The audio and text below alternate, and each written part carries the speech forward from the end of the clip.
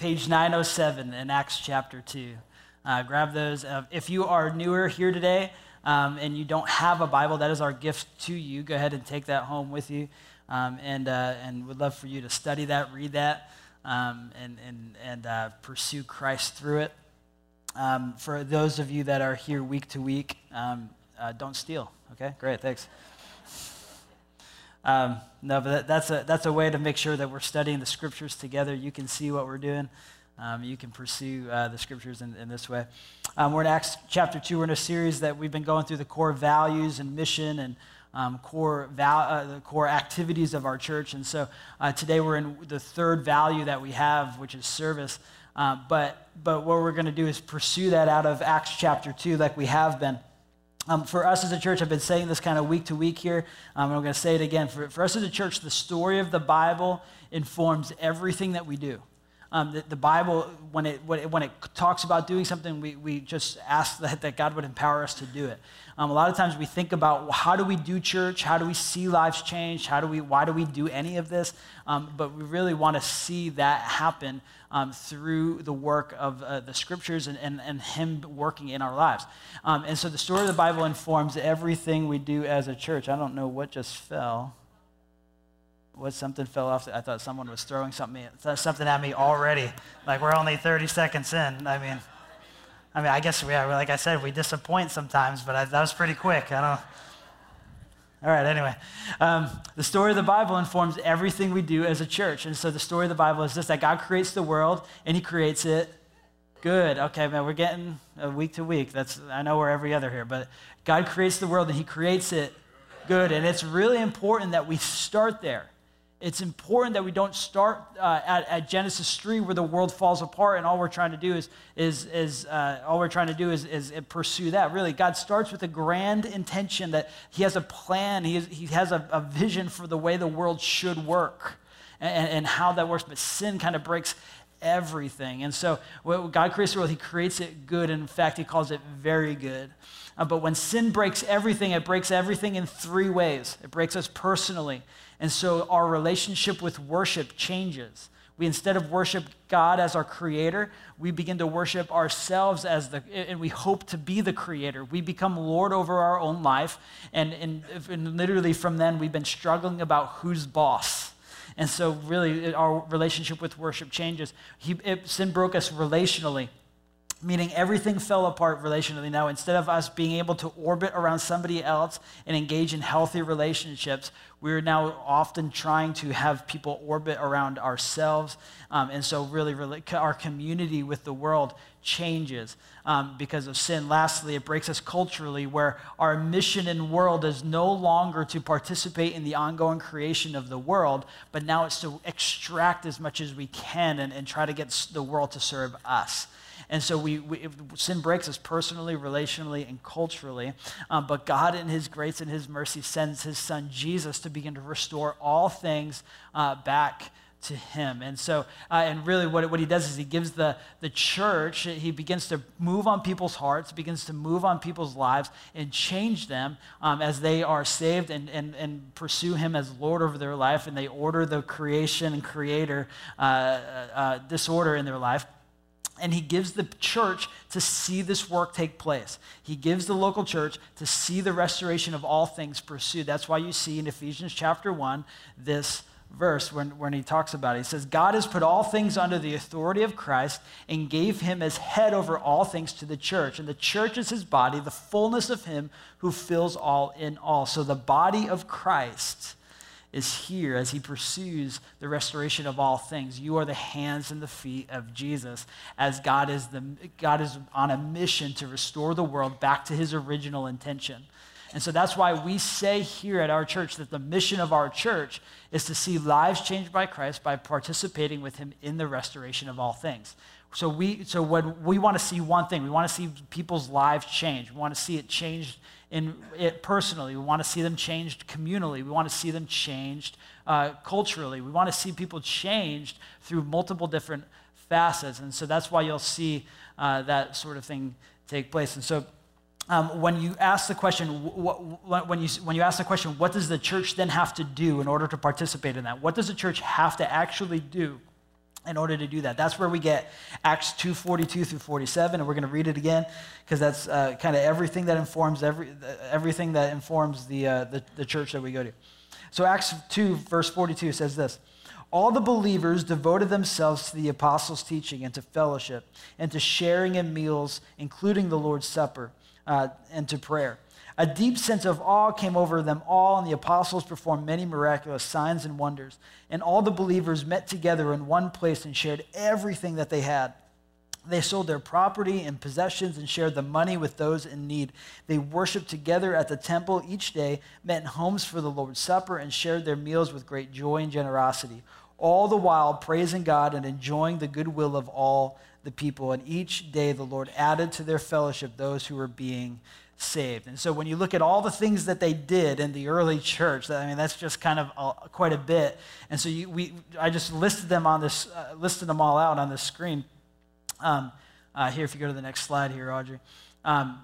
Everything that they have here is teaching. You see prayer, attending, joy, fellowship, belief, breaking of bread, having everything in common, vision, stewardship, gifts, and favor. So they devote themselves, and the Lord adds daily. They devote themselves to these things, and the Lord begins to see, bring others into that life. And so they devote themselves to these aspects of things, and that's what creates the life of the church. When the church devotes, the Lord adds. When the church devotes themselves, the Lord adds. And so for us, if the church is really a part of connecting worship, community, and mission, if we're a part of seeing the restoration of all things and seeing people changed in worship and community and mission, what we do is kind of just split these three up into these sections. And so go to the next slide. We see that teaching, prayer, attendance, and joy really inform our worship. And so that's the way, those are the things that we do in order to see God continue to change us. And so we are aware of all that he does in us and in all he is for us. But what we do is engage with these things to continue to grow in worship. We engage in fellowship, belief, breaking of bread, and communion so that we can engage and form our community, and we can grow in our community. And today we're going to be going over the last one: mission, vision, stewardship, gifts, and favor. Because when we commit ourselves to these three things, we say when we devote ourselves, the Lord begins to add, because we see a church that's evenly balanced amongst everything that the scriptures teach. Everything the scriptures teach. We can't be a church of just worship.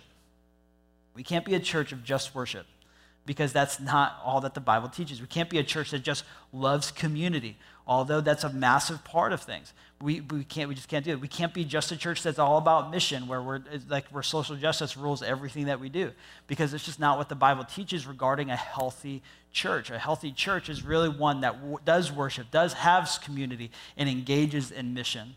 And so we pursue all of that. So that's why we do three things at our church. If you go real fast, the next one.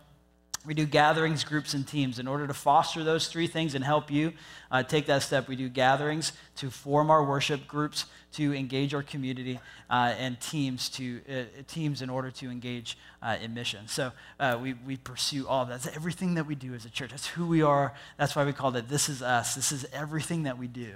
And so today what we're doing is we're talking about a culture of mission. We want to have a culture of mission. We serve. And so not only do we have a culture of pursuit and worship, we have a culture of family as we belong in community, but we also have a culture of mission as we serve and want to see the restoration of all things and order our whole life to see all of that. So we tracking so far. We good? All right, we alive? Everyone got an extra hour of sleep, so you guys should be all set. All right. When it comes to mission, in the world, there's really nothing. I grew up in a way that had a lot of worship kind of tied to it, and we engaged in some community, and our mission looked very different. But really, mission was something that began to shape me and change me a whole lot when I was 18, 19, 20, and the Lord began to show me that there was a trajectory of the Bible. The trajectory of God was always to move towards people. We always have this thing that he's like kind of far away from us. But if you look at the Bible, if you read throughout Genesis to Revelation, you see a God that's in search of man. You see a God that's moving towards people. He's trying to close that gap. He's either creating, he's either sending, or he's residing. He's doing something in order to be close to people. And so I realized in my life that mission wasn't a normal part of who I was because I was not consistently trying to move towards anyone in order for them to understand the love of God in their life. I was very distant in all of that. I figured if I could just worship and commune, I'd be okay. And a lot of times we get stuck there. We say, hey, I go to church, man, I'm good. I'm all set. They're like, oh, hey, you know what? I don't only just go to church. Once a week, I go to somebody else's house and I talk about the Bible. Like, certainly, God must smile down upon me, right?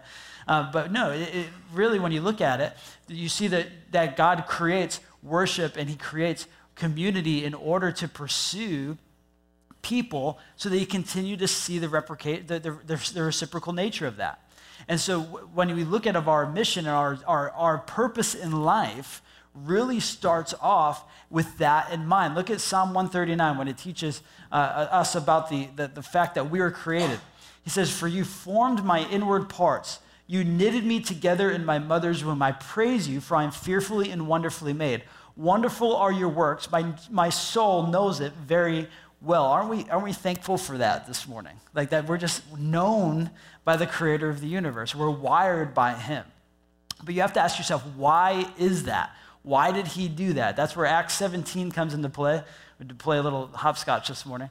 But Acts 17 says, and he made from one man every nation of mankind to live on all the face of the earth, having determined allotted periods in the boundaries of their dwelling place, that they should seek God and perhaps feel their way toward him and find him. Yet he is actually not far from each one of us. So why does he create you? He creates you to be known. He creates you in his image. He creates you so you can experience the love and the joy of the creator. And what he does is he creates you and he determines for you an allotted period of time. And he also determines something that you can do in order to help people feel their way towards God. Okay, look, like if you think about this verse, it's really kind of mind-blowing. Having determined allotted periods in the boundaries of their dwelling place. So not only does God breathe life into you, he determines a time in history that you will exist. And say, this is the way, this is the place, this is the time that I need this person in this world. And I need you for something. And it turns into all of it. So that means for the Christian, for someone who believes that this is true about their life, everything about the way that you live life is to help people and to help imagine this, perhaps feel their way toward him and find him. Everything about the way that you live life is to help people feel their way toward him and find him. And so that means, man, when you're on the soccer field, when you're on the football field, when you're at work, it provides a sense of mission and purpose because you are participating in what Genesis 1 calls the restoration, the image of God within them. You're calling out the broken image of God in all people. Okay, so this is kind of where it starts, because a lot of times what we can do is we can say, hey, you guys are outsiders and I'm an insider. I'm a believer, you're an unbeliever. And a lot of times what we do is we keep that dichotomy very stark and we keep it very rigid. And so we do believer things because we're believers, and they do unbeliever things because they're unbelievers. And it kind of gives us a way to kind of step away from them and move away from them. But what Paul is teaching here in Acts is he's literally given you an allotted period of time so that you could feel and find your way towards God and perhaps help others do the same thing. That's why he's going to teach also in 2 Corinthians chapter 5 the same idea. He kind of gives you another lens to put on. From now on, therefore, we regard no one according to the flesh. We are ambassadors for Christ, God making his appeal through us. We implore you on behalf of Christ to be reconciled to God. And so that actually should say 2 Corinthians 5, 16 through 21. Look, everything that we do as a follower of Jesus, we put on the lenses. We put on the lenses of service and mission and to see people take steps. You're an ambassador for Christ. In the first century, there would have been something called a herald, where they would understand the victory has happened, and they would sprint to tell their communities about the victory and the new king that they had. A herald of the gospel and the herald of victory, a herald of who that is. So everything about you as a believer, as a follower of Christ, is an ambassador of Christ. Now, that should literally be a filter for you to kind of put everything that you do through. If you're someone that works in a specific field, and you find yourself at a specific company, and you find yourself doing specific things with specific people, you are living Acts 17, where God has created you and uniquely wired you so that people could feel and find their way towards God, because you're his ambassador in that moment, at that time. Now, right now, what's happening in everyone's head is like, what did I do this week that didn't represent that, right? You're like, oh, crap. If I think about my week, I'm like, oh, no way. I hope that wasn't that level of ambassadorship at that moment on Tuesday at 3, because that was tough. That was a bad moment, right? Come on, even I do that, and I work at a church. Come on, dude. That's tough. That's tough stuff. If you are in an allotted time, at an allotted moment, because you're uniquely wired to do something, he's given you a mission, and the mission is the restoration of all things to see lives changed by Christ. That's what it does at the moment. And it really comes down to, all right, what fuels this? What keeps us in this? If that is literally the filter, and look, guys, for someone who believes in this, that is the filter. That is the filter. And so we filter all things that we do. But what really is the fuel for all of this? And this is where 1 John comes into play. We love because he first loved us. We love because he first loved us. You will lose steam in this. You will bow out of this. You will try to find something else to do if that is not your primary motivation. If you are not being a channel of the love of Christ, but you're doing it for yourself to feel a little bit better, or you're doing it because you think it's a good idea, or you think, whatever the case is, maybe you're doing it to get a little notoriety out of some people. Service happens a lot for a lot of different motivations, but the Bible gives us one. It's to express the fact that God feels a certain way about mankind. We have engaged with that, and now we pursue others with that same love that he gave us. If that's not the fuel for why we're doing it, we're really going to find ourselves empty. We're going to find ourselves empty of any of this. We can't put ourselves back together by doing good things. We can't put our feelings back together, our emotions back together, if we just do a little bit more. So we start off with a very deep reality about the fact that God loves us.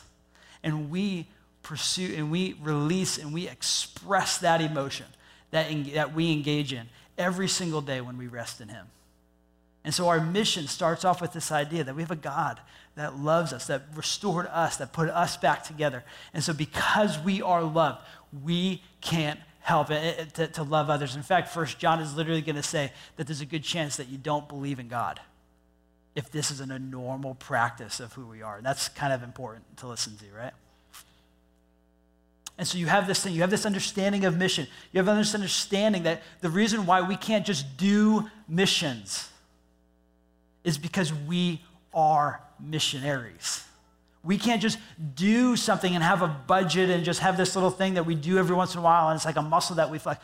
We are missionaries. Every one of us, every single one of you here. You're like, oh no, I give to foreign missions. That's what I do. That's cool. That's a great part of that. But God has been using you as a missionary in your workplace for years. He's been using you. He's been hoping and desiring that you would be his ambassador everywhere you go. And so you have to exercise that on a personal level. And so we're going to talk about that in a little bit. But really what we do, how we exercise this as a church, how we exercise this muscle as a church, has always been through something. This has been for years, maybe the last 10 years or so. We have used a framework called the Peace Plan. Have you guys ever, how many of you have ever heard of the Peace Plan before?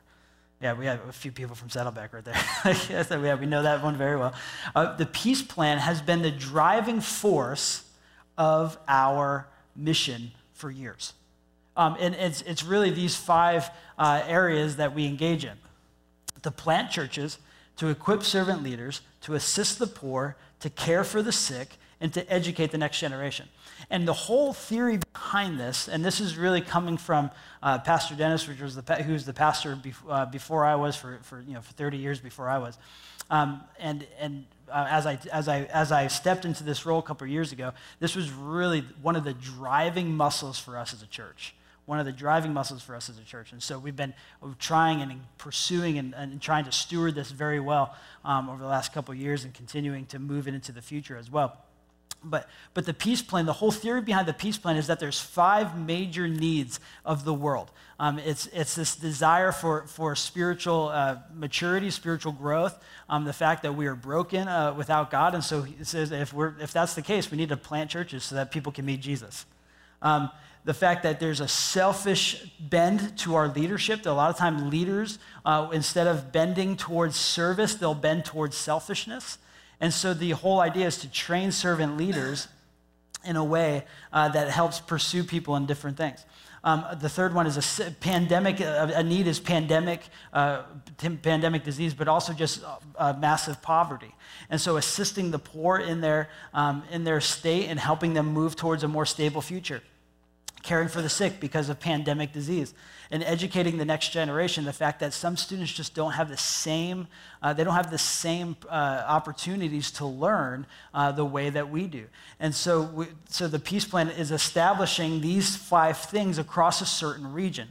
So over the last number of years, we've done it in 2 specific regions, and we've really even had a third that we've had access to. If you go to the next slide. So we've been working at this for quite a while. Our church has been working at this for quite a while. And so if you see the region here, southern New England, Haiti, which has been a major part of our heart for a long time, and even through the Sadies in Liberia. Actually, where Richard Sadie, a brother, if you've met him, you probably should at some point, but he's actually in Liberia right now. He's been ordained through a church, but he leads the church over in Liberia. They're doing a major work. He's going to be there for the next month, if not 2, to really help lead them continuing. That guy leads a church that's 3 campuses deep from his living room in Taunton. Like, that's some serious leadership level right there. I don't know if your mind just exploded. Mine did too when I first heard of that. But yeah, you can see. So our 3 major regions that we engage the Peace Plan is in southern New England, is in Haiti, is in Liberia. And so you see that they're churches. So the church is here. Imagine that, you're a part of that. Community Covenant. The way we train leaders is through the Southern New England Leadership Network, which is something that we started just to name this year, but it's really the Global Leadership Summit. We've been hosting the Global Leadership Summit at our church for 16 years. We were site number 40, but now there's like 440 sites. But really what we're trying to do is help train leaders in that. So over the last 5 years, we've really trained over 600 leaders here at Community Covenant. But we're also trying to build ways over the next couple of years to see that grow and to see that grow way beyond the GLS as well. The Hope Center is something that we just kicked off this year. We've already seen, I think we've sold close to 2,000 bags of food over the last 2.5 months, and we've just seen a really successful launch to that in different ways. But the Hope Center is the way that we assist the poor in some different ways to get access to food. We do have plans to build that out into some other areas as well. Caring for the sick is empty because we used to have a relationship with the HMEA, which was a part of the Rhode Island area stuff, but nothing that we have like a major relationship with the caring for the sick at this point. But we'll look to build that. And then education, we have a relationship with Baldwin Elementary School. And again, we're looking to build that out as well over the next coming years. We do the same thing in Haiti. No real major specific thing when it comes to churches, because we found that a lot of churches they struggle with corruption the same way a lot of other areas in the country do as well. But we do host the GLS there in Haiti. We work with them across a few sites. Scott Martin and the Martins are really connected with the Lime Project, which is a very specialized project that really engages with creating lime trees and planting lime trees to redo the lime industry in the country of Haiti. It's supposed to create a ton of jobs and help continue build the economy there.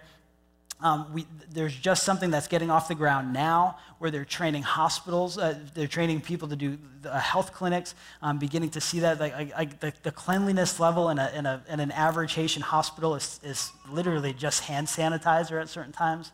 And so they're trying to build out ways that they can train people. And then also we had launched a 501c, I think A or whatever, just another organization called Teachers Training Teachers. This was, how many remember some TTT days back in the day? It's something that we started about 5-6 years ago that goes and trains teachers on how to teach well in the country of Haiti. And then Liberia is doing the same stuff. But these are the 5 sections that we've focused on as a church for years. And what we're trying to do is continue to build a healthy connection where we're seeing the hearts and the lives that are changed by Christ to build its way out throughout the rest of the church, throughout this muscle of mission. And so we want to continue to see that take place. If you go to the next one real fast, this is how it works here at Community Covenant. Worship, community, mission, family, and support. These are the 5 areas that you see just in that CCC bubble. But you have all these different areas that we pursue mission in as we engage in that. And so that's what we do as a church. That is our mission as a church. It's kind of a crash course in all of that. But what we like to do is say, okay, if there is going to be a time, if we love because Christ loved us, then the heart changed by Christ is going to naturally overflow into loving others. A heart changed by Christ is going to naturally overflow. The first 2 years of me being the pastor at Community Covenant, the first year we talked about worship.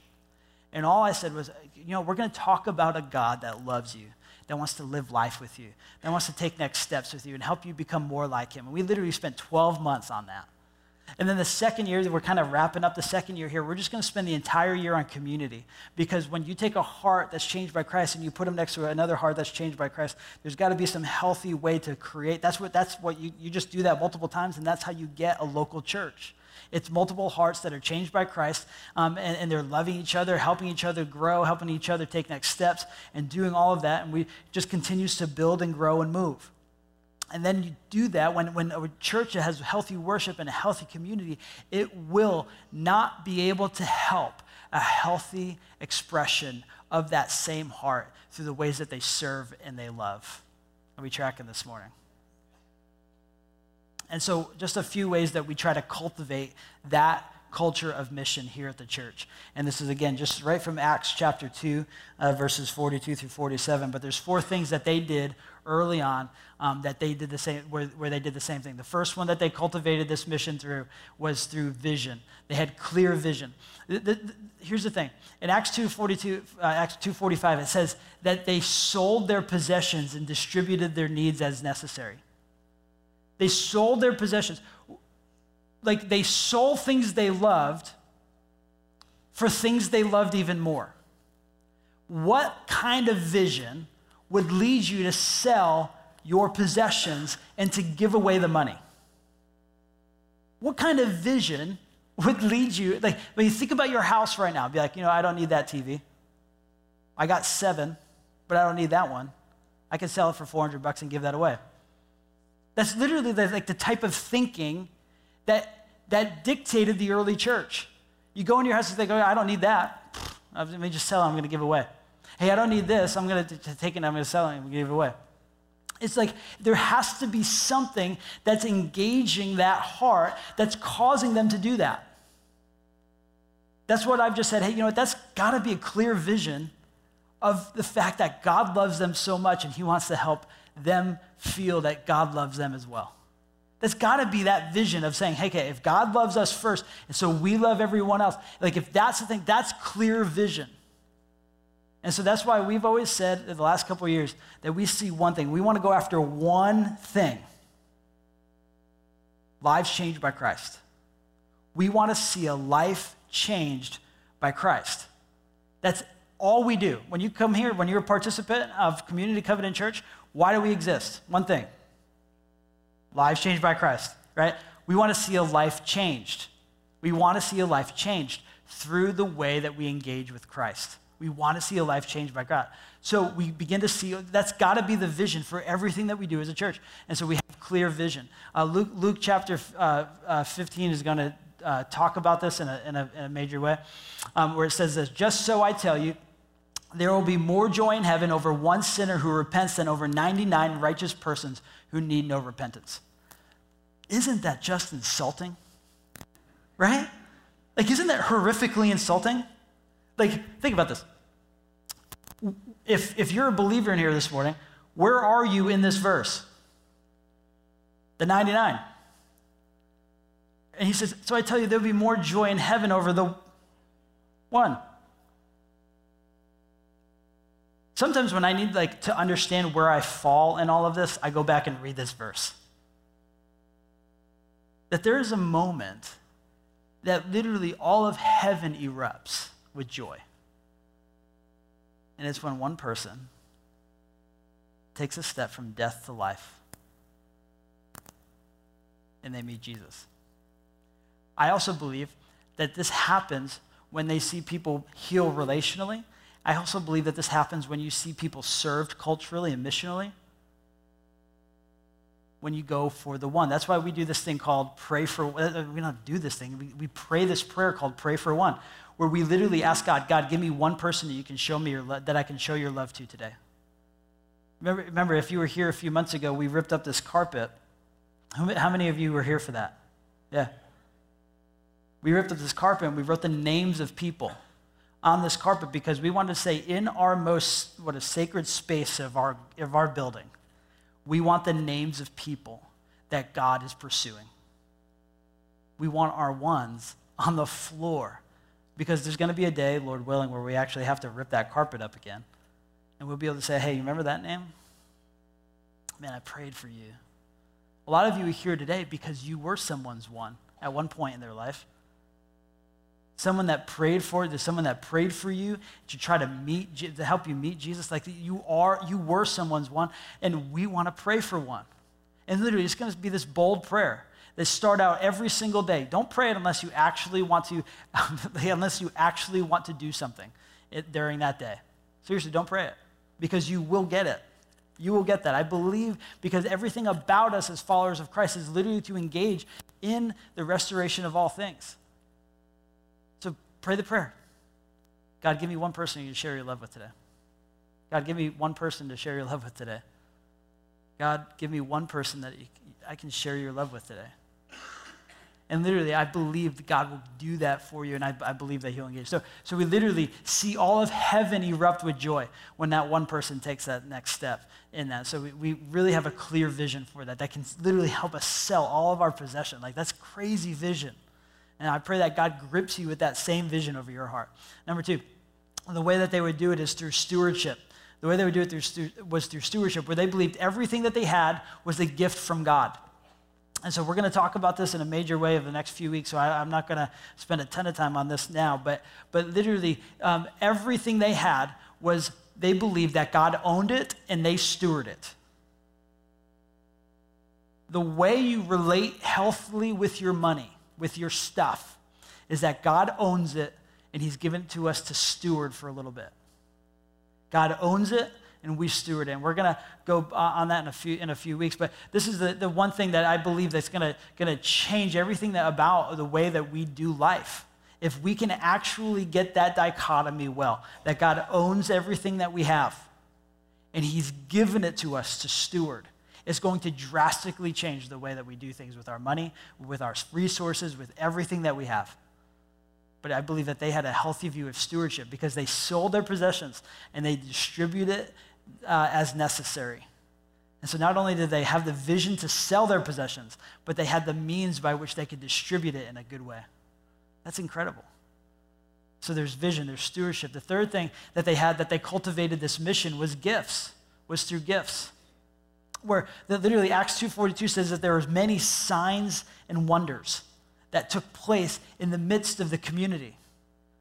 We begin to see all of that stuff take place. In some lines of churches, we see this take place through miraculous signs. Sometimes it's healing. Sometimes it's really quick, like restoration, like relational restoration. Sometimes there's many things that take place. Literally from one step to the next, it's miraculous. Sometimes it's not miraculous. Sometimes it's like a day and a day and a day and a day, and you're like, God, please do a miracle. Please do a miracle. But sometimes it's just a day in and a day out, a day in and a day out, and God begins to see the change. But there's many signs and wonders that were done in this early church.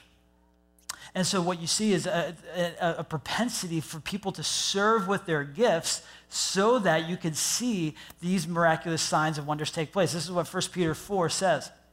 When it comes to this. It says, each of you should use whatever gift you have received to serve others as faithful stewards of God's grace in its various forms. Okay, so if God gives you his grace and you meet him personally, and you express the tangible grace of God through community, he's asking you to steward the grace of God by serving people. Are we tracking on that? Like, do you guys get that? Like, you literally have all three in the same way. Like, stewarding God's grace that he's given to you because he loved you. You steward that and you serve others. And so we have to step back and think, okay, how am I serving right now? Something that maybe I'm doing that I'm not getting paid for. Something that I'm doing that maybe nobody else knows about. Something that I'm doing that I'm just taking a next step and saying, hey, I'm just going to give you the tangible grace of God today. Maybe it is through praying for one and like literally intentionally looking for the one. Maybe it is through some other way of life, but are you stewarding God's grace? And so as a church right now, we've literally seen some transition in many areas, but one of the things that we're seeing transition taking place is through the amount of volunteers that we've had. And so we've seen that number kind of go down over the last couple months. But really, there's some major needs that really you can participate in. And so if you've been coming for about a year, maybe 6 months, I'm going to ask that you really consider some of the things I'm about to show you this morning as a way to help take a next step to get involved. In our creative arts area, we really do need some more band and production people. If you play the pan flute, maybe I'm just kidding. That wasn't funny, I guess. All right, no worries. Don't give me the pity laugh after I say it was a joke. Come on. 6 band or production people, like we literally, like whether it's upstairs in our production booth or even right here helping us lead worship each and every week. If you got some of those gifts that God has given you, whether it's in music or in media, even some communications, if you like to build things and present beauty in different ways, we have a stage team that kind of builds these stage sets. Man, would love for you to participate in that somehow. Our community life team really needs a guest services director. Someone that can, like if you love being hospitable in your house and loving like getting things ready so many people can come over and engage with that. Like sometimes I wither and die when I realize that there's so many people coming over our house. I probably wouldn't be a guest services director in many ways, right? But maybe something for you is like, I just love making places ready for many amounts of people, even for people to meet Jesus. Like I love doing that. That's someone who does guest services. Someone who says, I just want to champion the area of hospitality for our church. We need a couple group coaches. Maybe if you're a group leader here today, you say, hey, I want not just be a community group leader, maybe I want to be a community group coach and help coach other people to do community group coaching, to do a community group leadership. And so there's ways that you can get involved in discipling people in community life. Family ministry, our family ministry right now, I would say is probably our biggest transient area. And really, we need a nursery director, someone that says, I love to hang out with 6 months to 2 years old. Don't raise your hands so fast, right? Everyone's like, let me pray about that one real hard. Yeah. I'll pray for one. I'll pray for not that one. When it comes to the nursery, sometimes the only time that a mom and dad have to actually sit down and hear from God is this hour right here. And a nursery director is allowing somebody to hear from God for an hour. Now, a lot of times churches struggle with this, man. They say, oh, I don't want to go sit with the babies for an hour. Oh, I feel like I'm really being used and all that sort of thing. You kind of experience this like, I'm not sure if there's a lot of impact here. You are literally allowing a young family to hear from and rest in Christ for an hour on a Sunday because you decided that you wanted to take that step and sit with their kids. It's one of the most tangible ways that you can serve somebody. You want to serve someone outside of church? Go watch their kids for a night. They'll literally cry like tears of joy. They'll weep in your presence. Like if they're like, oh, thank God, give me like, why? Because it's tough work to be a parent. It's tough work to engage in that. So whether you're a teenager in here or you are like, what do you have by way of this? How can you help serve in that? So really, but not only do we need people that can serve in that, but also someone that can direct just the entire volunteer force. There's also group leaders, like sitting with kids and helping them meet Jesus. Like what better idea is that literally when the Bible teaches that you should come to faith, that you should be a part of faith like a child. You want to go learn about that? Go sit down with a 5-year-old and talk about the Trinity. It's actually incredible the way that they engage with it. Probably just, probably not something you should ever teach in public, but like it's just amazing though that they would even engage with that. It's amazing that they would consider the God of the, like I was walking through Target the other day with my boy and he literally, we said a phrase that was on a shirt. He finished the phrase and put Deuteronomy 16 at the end of it. And I was like, what happened there? But that's the result of our family ministry.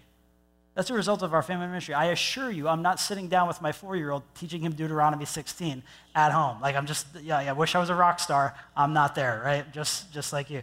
We're not there at that level, right? Unless you are, then you're awesome. Come talk to me afterwards because I would love to learn how you do those things. But no, that's because of our family ministry. It's because of group coaches. It's because of it's our family life small group coaches. Whether it's in kids or student ministry, we need like 10 of those to engage with that. And lastly, ministry support. There's 5 cleaning and grounds and winter support crew that we need. And so really what I'm trying to say is I'm trying to be very specific with what I'm doing is because this is an all hands on deck mission. This is an all hands on deck mission. God has given you something to participate with him in the restoration of all things. And there's many ways that you can actually exercise that muscle. It's about whether or not you're stewarding the grace of God that he has given to you in your heart. And so I pray, right? Today there's a table. It's called the join table or whatever you want to call it, a table, right? And it's got forms on it. I literally would ask, and I don't do this often, but I would ask you to do this. I would love if a majority of you could fill one of those out today. A majority of you. Say, hey, you know what? If you're serving, great, awesome, don't worry about it. But if you're not, that you'd say, all right, I'm going to go and I'm going to strongly consider how I can join in to God's team and participate in the restoration of all things through his local church. I would just ask that because I think this is an all hands on deck type thing. So we can do that together. So use your gifts. Lastly, number 4, the last thing that they saw, the last thing that they stewarded, the last thing that they used to cultivate mission was favor. Favor. I love this part of Acts 2:42 because it says that they experienced the favor of all people. They experienced the favor of all people. So not only did they do all of these things, people liked them. Mind-blowing, isn't it? Given the fact that there's a lot of times as churches engage in the restoration of all things, that they don't like them. That they don't like them. A lot of times we can get stuck in the way of life that says I'm one way at church and I'm one way somewhere else. I can do church things at church, but I don't do church things in other places. You know what I believe? I've been doing ministry, I'm doing full-time ministry. I've been a pastor at 3 different churches over the last 12 years. You know what the number one reason why we don't invite people to a gathering so that they could potentially feel and find their way to Christ is because we're not sure if we match up with how we believe in how we live. You know why I know that? Because I struggle with that just as much as you do. I struggle with can God even save my friends? Can he do it? They're gonna think it's stupid. They're not gonna wanna come, but can he even do that until I actually step out into the thing, hey, you wanna come and hang out with us at a gathering? We'd love to see you, come out. And they say yes. Favor is this idea that says, I'm gonna live the way that God taught us to live, and then I'm gonna use that to invest in the people that are around me. And I would say that there's probably no major way that we're gonna put all of our trust in, like one of the most major ways that we can put all of our trust in God is by taking everything that we believe and putting it on the line, by investing in someone that does not know Jesus. Literally, it literally takes everything that we do to say, okay, I'm gonna go pursue Christ in this. It might be one of the most major spiritual growth things that you've ever done if you actually take this step. It really might be. Again, look what it says here. Look what it says here in Luke chapter 5. Many of you might know this story. It says this: one day when Jesus was teaching, some men came carrying a paralyzed man on a sleeping mat. They tried to take him inside to Jesus, but they couldn't reach him because of the crowd. So they went up to the roof and took off some tiles. Then they lowered the sick man on his mat down into the crowd right in front of Jesus. Seeing their faith, Jesus said to the man, "Young man, your sins are forgiven." You know what the craziest part of that whole verse is for me? Seeing their faith. For some of us, we might read this and think, okay, seeing the faith of the sick man helps him get healed, right? That's not what he says. Not only seeing his faith, the fact that Jesus could do a work in his life, seeing their faith, the fact that his friends had faith as well. Seeing all of their faith, that God could actually do a work in their friend's life. How many of us believe that Jesus can actually do a work in our friend's life?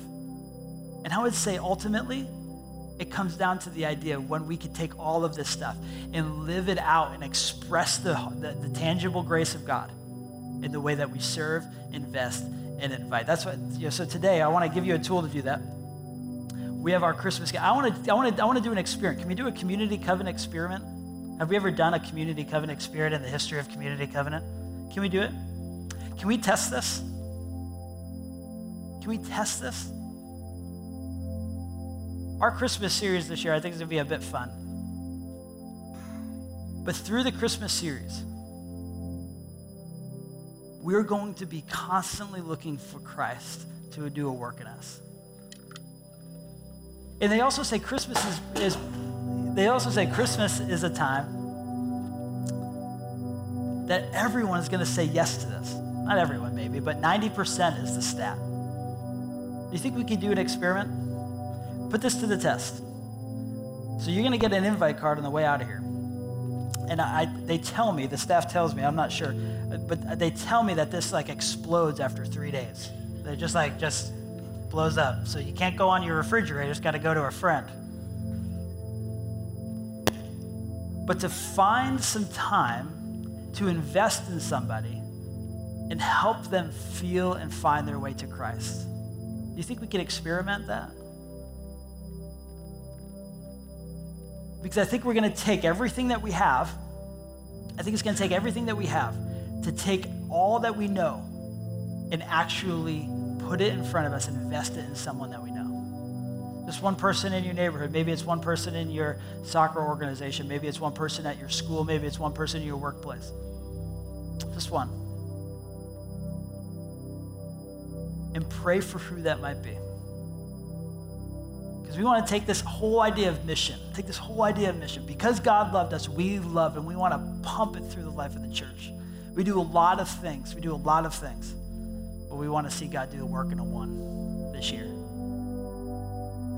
Are we tracking this morning? Man, I pray that God does something in us. Jesus, we love you.